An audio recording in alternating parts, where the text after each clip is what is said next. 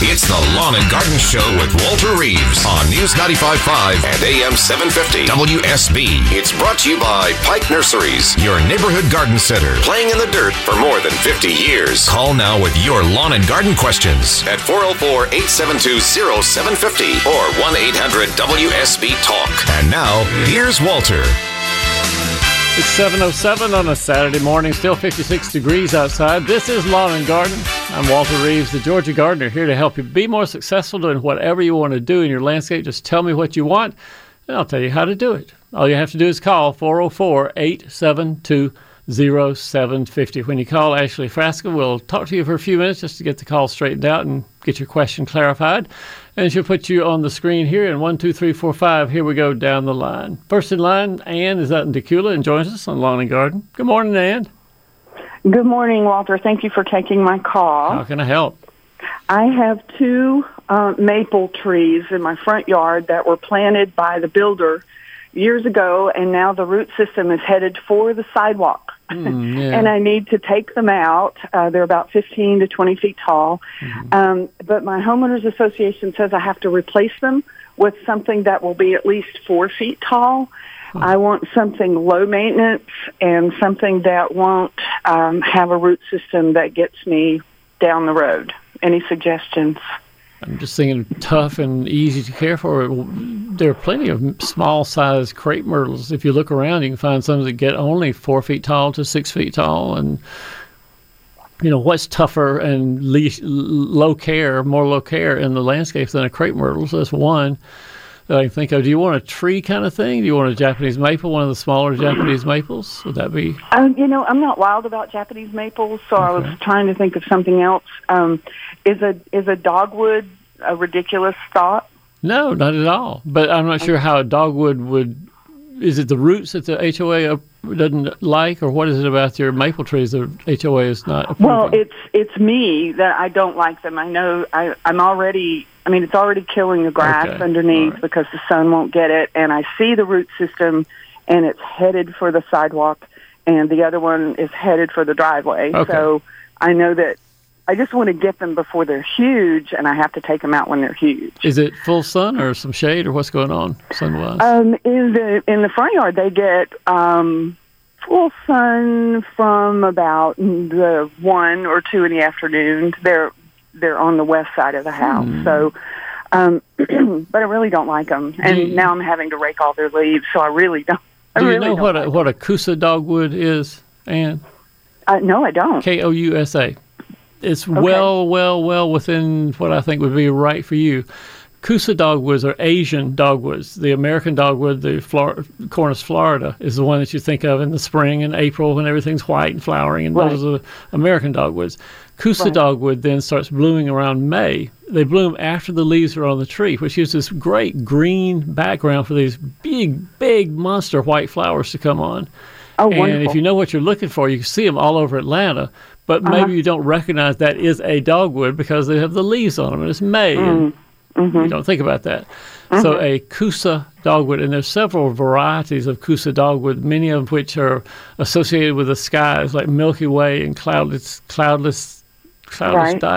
day, something like cloudless something or other, and constellation, and various other names like that have to do with astronomy. And so go to a nursery, go to Pike, and say, hey, what's your selection on Kousa dogwoods? And choose one that looks like it'd be the right color. Some of them have pink flowers. Some are white flowers with a pale pink edge. There are lots of variations of Kousa dogwood to look for. Okay. And now's the time to plant. Now is a great time to plant. One of the things to remember, too, is if you want less hassle with roots in years to come, loosen an area, just take a shovel and loosen an area 6 or 8 feet in diameter so that the roots are underground for most of the time as they come out from the tree. Once they get away from the trunk more than 4 feet, rarely do roots come up again. It's the trees that just get plopped down a little bitty hole with hard ground around them. They're the ones, like your maples, for instance, that the roots stayed on the surface and moved and made you mad. So loosen an area that the roots can stay in for 3 or 4 feet away from the trunk, and you shouldn't have any root problem at all. And the Kousa dogwood will be something you can brag on to all your neighbors and talk about those pretty flowers in May. And that's what I'm after, too, you know. So thank you very much. All right, Ann, thanks for calling. You're welcome. Bye-bye. It's 11 minutes past the hour. That gives David his turn. David's way up in Blairsville. Joins us on Lawn and Garden. Hey, David. Morning. Good morning, Walter. How are you doing today? Fine, David. How can I help? Well, I live right in Blairsville, the town of Blairsville, and we have just some little woods over by the house that we live in. And I was out walking in my backyard with a friend of mine, and I saw some giant sand spurs laying on the ground. And, good description. And there was some in the tree there, and he told me that they were American chestnut, and I thought the American chestnut tree had all died out because of the blight. Yeah. So I'm just wondering if it could be an American chestnut, and if so, how can I tell the difference? Near Blairsville, where hunters and hikers have gone through the woods for years after year after year, I doubt very seriously if it's an American chestnut. It may be a chinkapin, which is akin to chestnuts, or it could be even possibly a Chinese chestnut. But American chestnuts, as you say, have been wiped out by the chestnut blight. There are lots of research projects on finding ways of crossing the American with the Chinese and getting some resistance to the blight in them, but they haven't been released to the public to be, everywhere in the woods. Some people are growing them and trialing them and testing them, but what you saw is probably not American. Well, how can I tell the difference? I was glad you asked that question because about 4 years ago, I spent a couple of hours looking for pictures of the difference between the burrs, those sandbur things you were describing, difference between the burrs, the leaves, and the bark on American chestnut versus chinkapin versus Chinese chestnut. And I found my pictures and put them on my website so I could remember what they look like. And rather than go through all the details, I'll just refer you to my walterreeves.com website. Just say, put the word chestnut in the search line. It'll take you right to that page. Okay. And if I find out it is an American chestnut, ooh, call me back. Call me back. Come on, man. We got to know. And then we'll make $1 million selling a blight-resistant American chestnut, but it's doubtful that's what you have. Okay. Well, thank you very much, Walter. And I really enjoy you listening to your show, and your voice is just a pleasant thing to hear on a Saturday morning when you got to drive a truck. Thank you, David. It's very kind of you to say. Thanks for calling. Have a good day. We'll see you, man. Joe is up in Swanee, Georgia, and joins us on Lawn and Garden. Hey, Joe. Good morning. Hey, good morning, Walter. I echo that gentleman's sentiments as well. And I called for your advice. I've got a small yard. It's a third of an acre. Most of it's in the front on a steep hill, but the question is for the back. I've got a slight slope up the back, and I've got Bermuda grass, and it's kind of hard. It's kind of messy. Some of it grows up the little slope, and I want to make a clean cut. So I've got trees. I can't make a straight retaining wall if I wanted to. Okay. But I've got some large trees. I don't want to damage them. So my thought was to take some kind of block, retaining wall or block from Lowe's. Yeah. Go up 3 or 4 feet around to the trees, or at least halfway around it that faces the house, and then maybe do railroad ties or something else. But my question was, what might be a good suggestion? How close can I get to the trees, or I just don't want to damage my trees? Sure. Or should I have pikes come out and look? I don't know. I've got a couple of ideas and advice for sort of how to plan your direction here. Number one, don't put any soil up on the trunk of the tree, because the trunk of the tree is probably one of the most susceptible places for bacteria and fungi and bad things you don't want, and nor does the tree. And that's the best place for it to invade, is right there where the trunk meets the root. So you don't want any soil touching the trunk of the tree. Then the soil that you use to fill these beds, these half circle, or, I don't know how else to describe them, but these beds that are below the tree there, make sure that soil has a lot of sand in it, because I want the soil to breathe enough that the roots that it covers won't be harmed either, because you don't want the roots that the soil is over top of. You don't want those roots to suffocate because the soil is full of clay and it gets hard and heavy and all that. So if you would just take care of those two things of not letting the soil touch the trunk and making sure the soil is really open and well drained, sort of sandy, loamy soil, you can plant things like that under a tree. Sure, you can plant all sorts of ferns and heuchera, just as bunches of wild woodland, I guess we'd call it, woodland plants would grow very nicely under the trees there. Okay. And how, when I put my block in there, do I need to stay so many feet away from the trunk of the tree? Would that be? I don't think you need to worry too much about that. As long as you're not touching the trunk with the soil, the block can be any distance from the tree that makes sense to you. Okay, because I probably would want to dig down some a little bit.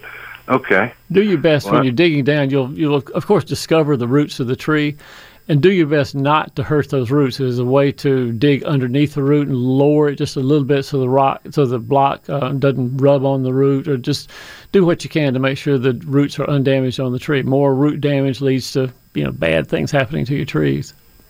All right. Well, thanks so much. Appreciate it very much. All right. It's great talking to you, Joe. Thanks for calling. Take care. Yes, sir. Bye-bye. 17 minutes past the hour at News Talk WSB. A reminder that if you go to my website at walterreeves.com, one of the things you can get there is a subscription, a free, count it this, free subscription to our email newsletter we put out every 2 weeks on Thursdays. This last issue had pansy planting, 1, 2, 3. How do you plant pansies correctly? What are the tips for fertilizing? What are the tips for taking care of the pansy plants? Well, other pictures on there, a picture of a creature that nobody could figure out what in the world it was. So we just published that and said, what is this thing? Some say it's a half-eaten grasshopper. Others say it's a basement cricket, camel cricket. We don't know what it is. But things like that are in the newsletter. It's free. It's easy to do. It's on the right-hand upper corner of walterreeves.com, and I hope you'll subscribe.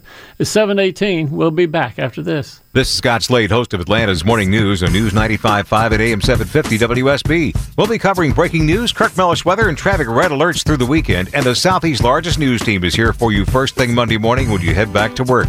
News 95.5 at AM 750 WSB. Now back to Walter Reeves and the lawn and garden advice you need.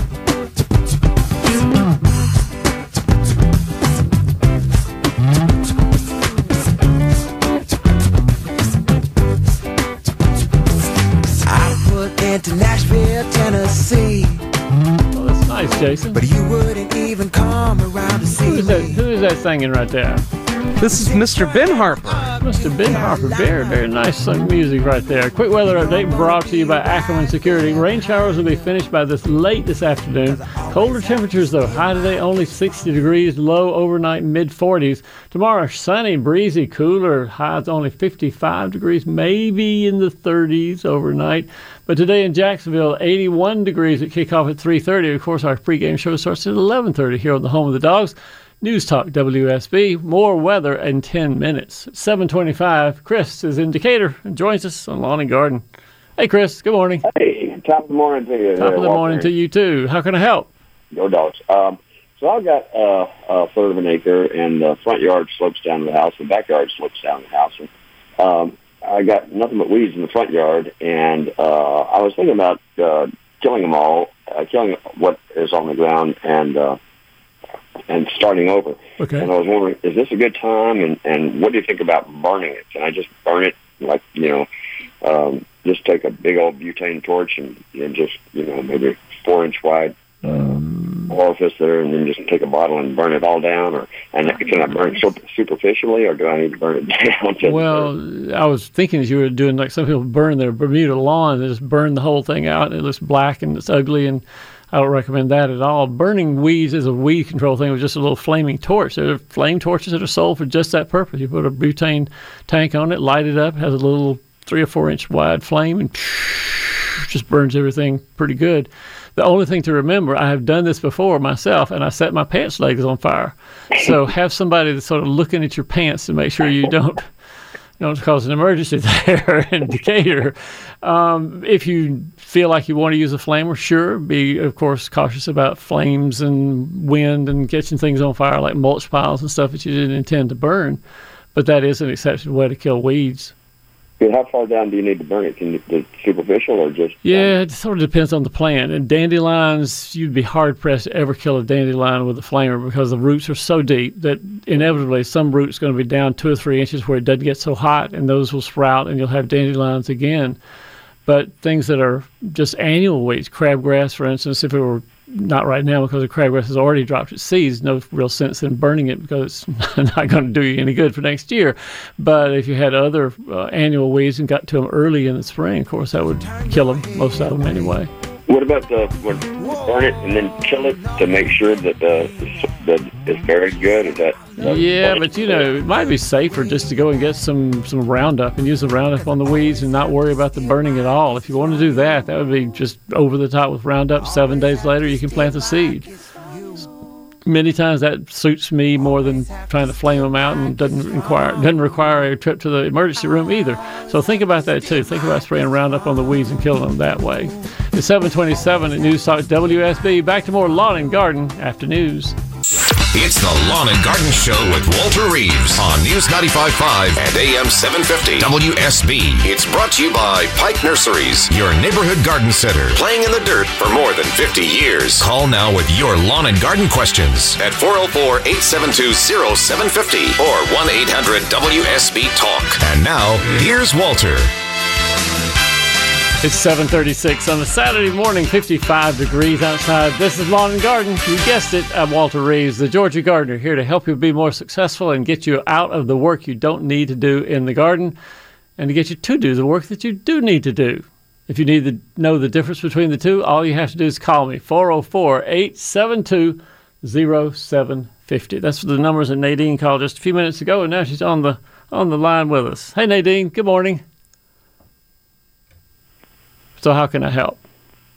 I have a question about my Japanese maple. Sure. It's about, I guess, 4 to 5 years old now, and the last year it's been having like these white, dryish patches on the leaves. Yeah. Like the top of the canopy, basically. It is a relatively common disease called... I don't know if I should spell this or not, because I barely can pronounce it. It's called Phyllostickta, Phyllostickta. Yay, Walter. Phyllostickta leaf spot on maples. If you want to call it white spot on maple leaves, that's fine with me. Doesn't matter. But that's what it is. Those little white spots, little dots on the leaves that are about a quarter inch maybe in diameter. Is that right? Yes, yeah. About that. Unless it shows up really early in the growing season, if we have a relatively normal weather pattern in the spring and early summer, then Phyllostickta spots don't turn into much of anything. But if it's real wet in the spring, many times they will get all over the tree and look pretty ratty by July. So you get to make a decision somewhere earlier in the season. Do I want to spray a fungicide for this, or do I want to just let nature take its course? And either way sometimes might be the right answer. Okay, so it's not going to like harm the tree or kill it or anything? Not particularly. It won't be bad some years. It will be bad in other years, and it's hard to predict which is going to be the worst year for it. So you can spray with any of the garden fungicides will prevent it and protect the leaves. You just have to get it on the leaves before the disease really gets started heavily. As the leaves are putting more leaves on the tree, on the maple during the early summer would be the time to spray. Okay, well, I can definitely try that. And then one more question about that tree is that the underneath, like below the canopy, there's a lot of dead twigs and branches and that. Sure. Should those be removed or not? Sure, just cut them off. That's pretty normal. Okay. Japanese maples always have a little limb here and a limb there that's dying and dead. Cut it off. Get rid of it. Okay. All right, perfect. Thank you so much. You bet. Thanks for calling, Nadine. Bye-bye.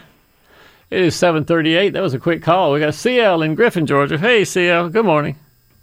Buddy, how are you doing today? My friend, I am doing fine. How can I help? Well, me and my wife bought us a house out here in Griffin, Georgia. Yeah. And they got these pretty cactuses, the patty cactuses. I'm not exactly sure of the name. But they got these bulbs that grow on them, and I've been told they're edible. Yeah, nopales. But, right. But I'm not sure how to go about eating them or when they would even be ready.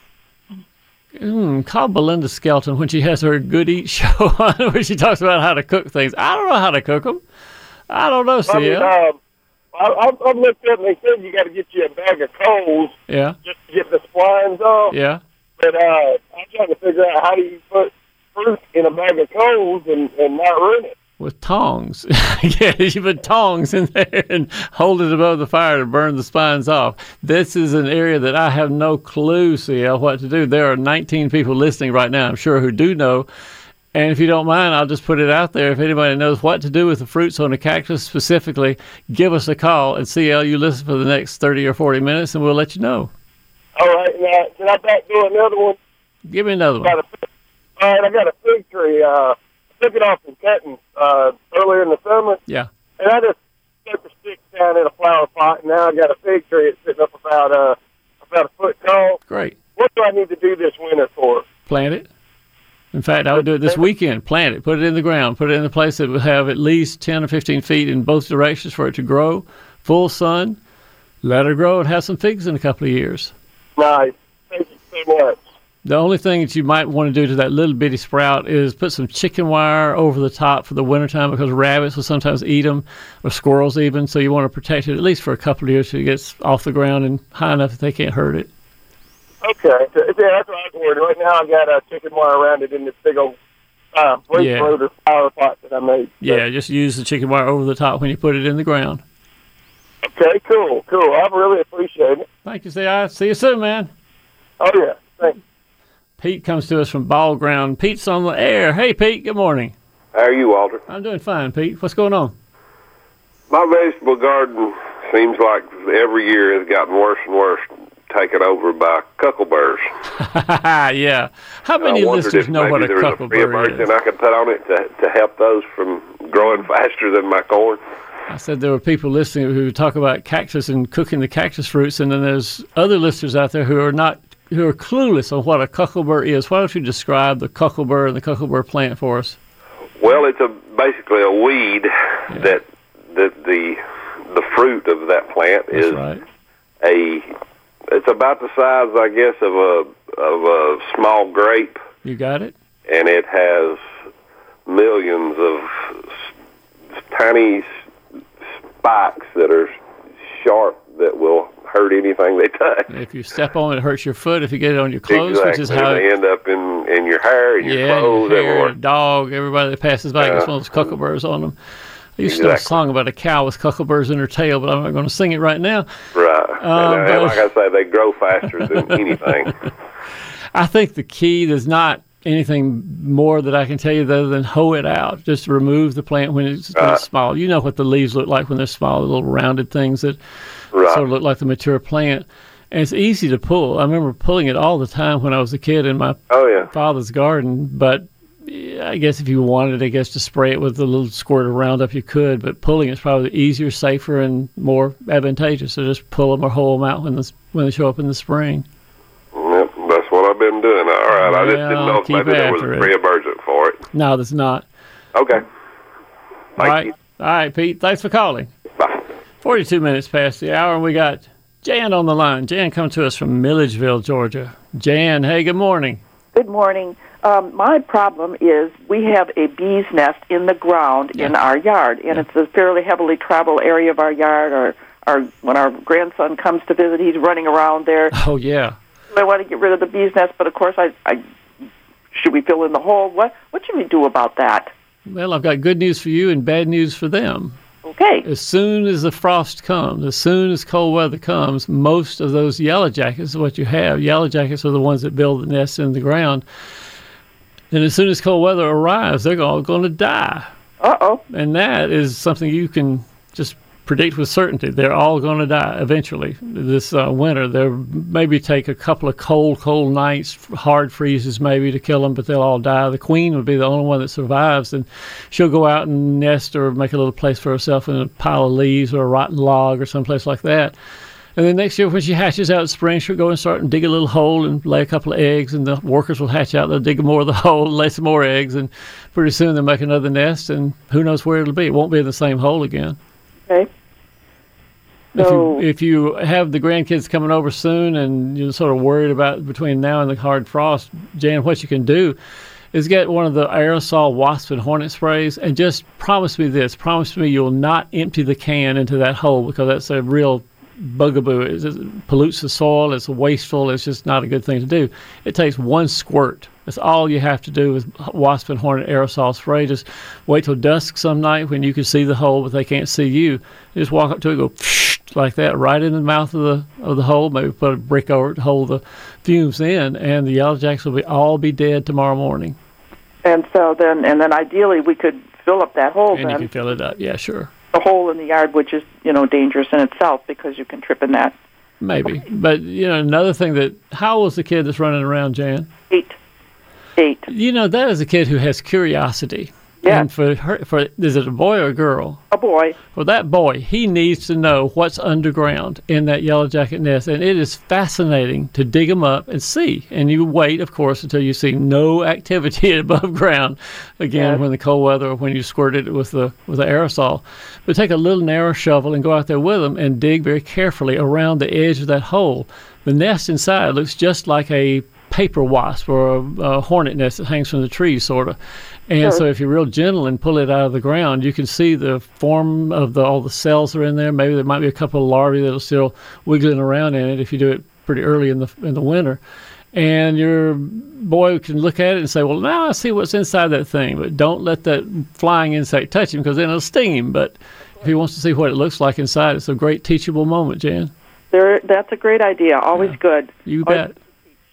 Great. Okay, well, we'll try those things, and hopefully we will say goodbye to the bees for now. One little squirt. One little squirt is all it takes. I understand. All right. Thanks for calling, Jan. Bye-bye. One of the things that's been puzzling me is I had a yellow jacket nest on the side of a raised bed in my backyard vegetable garden, and about 3 weeks ago now, I was keeping an eye on it because I wanted to see how big it would get, how many yellow jackets I would see coming in and out. I wanted to see if hornets would come in and eat the yellow jackets, which sometimes they do. Bald-faced hornets, the big nest that lives up in the trees, those hornets will roost right beside a yellow jacket nest in the ground and will grab yellow jackets and eat them while you watch. And I wanted to see if that would happen this year. Instead, I came back one morning and some creature had dug up the yellow jacket nest. I had the comb over to the side, partially chewed. And I sort of think it was raccoons. I'm guessing it was raccoons. It's the only thing I can think of that would dig up a nest like that and wouldn't be hurt too badly. But I was disappointed that I didn't get to see my hornets trying to control the yellow jackets naturally, but I was curious to see an animal came up and dug those yellow jackets right up out of the ground. Interesting things. You can always learn something by looking at insects, not getting too close to them, of course, if they're stinging insects, but you can always learn something from their behavior that is beneficial later on in your life. It's 7:47 at News Talk WSB. We'll be back after this. This is Scott Slade, host of Atlanta's Morning News on News 95.5 at AM 750 WSB. We'll be covering breaking news, Kirk Mellish weather, and traffic red alerts through the weekend. And the Southeast's largest news team is here for you first thing Monday morning when you head back to work. News 95.5 at AM 750 WSB. Now back to Walter Reeves and the lawn and garden advice you need. Who's to say what's impossible will they forgot? This world keeps spinning and with each new day I can feel a change in everything. Well, we've got a quick weather update brought to you by Ackerman Security. We will have changes. Rain showers likely finishing up by late this afternoon, but colder temperatures coming into the state. Today, the high is only 60 degrees, low tonight in the mid-40s. Tomorrow, sunny, breezy, cooler, high only 55, maybe down into the 30s the night after that. Today in Jacksonville, 81 degrees at kickoff time at 3:30 this afternoon. The pregame show, of course, starts here at 11:30. We'll have a full weather update for you in 10 minutes on News 95.5 and AM 750 WSB. Scott is up in Winder and joins us on Lawn and Garden. Hey, Scott. Morning. Good morning, Walter. My wife and I really pride ourselves in bringing in dozens of varieties of butterflies due to the plants that we have in our backyard. Oh, great. But we had a butterfly that we've never, ever seen before come into our yard yesterday. Went online, identified it as a zebra longwing. Yeah, wow. How unusual is it to pull one all the way from Florida all the way up to the suburbs of North Atlanta? I have a vague picture in my head of what a zebra longwing looks like, but go ahead. It's a long wing, has a long, narrow wing with its wings are black with light yellow zebra-like stripes through its body. Very nice. I remember seeing them at the Butterfly Garden at the University of Florida in Gainesville, or Florida State, I guess. Who's in Gainesville? Whichever Florida place is in Gainesville, I remember seeing it at the Butterfly Garden there. That's as far north as I'd ever seen one, I guess. So it's quite unique and unusual, huh? What are you using, Scott? What are you putting out in the garden that brings all the butterflies in? Well, this butterfly was on the zinnias, but we've got lantanas and we've got butterfly bushes and many other type plants that we've seen the butterflies hit. But again, I've been doing this for, about 17, 18 years, and I've never seen one of these in my yard before. What butterfly book do you use to identify butterflies? I just go online and, I take a photograph and then start searching. I don't really have a book. I have two that I have at home, I remember, that are pretty thick, and I've used them once in a while to identify butterflies. And the one, frankly, that has the caterpillars in it, that's the one I use most often because that's what people send me pictures of. I have this great old big brown caterpillar on my tomatoes. What is this?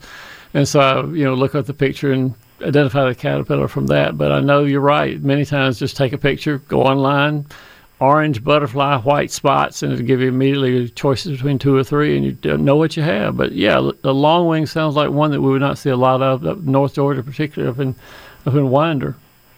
Well, I was just curious. I wanted to get your thoughts on it, Walter. Well, you're a lucky man. And you're doing the right thing to have butterflies in the garden. Enjoy, my friend. Thanks, Walter. Have a good day now. Bye-bye. We'll see you soon. It's 6:57 at News Talk WSB. Reminder, tomorrow is Sunday. Tomorrow you get all the news that's fit to print here in Atlanta, as well as coverage of the Bulldogs and the Florida Gators that we'll have this afternoon.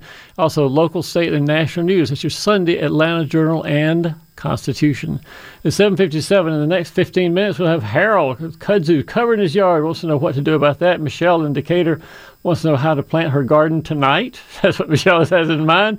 Hans in Athens wants to overwinter his hibiscus. Nate has an Indian hawthorn dropping its leaves. Richard in McDonough has suckers for his crepe myrtle that's gone away.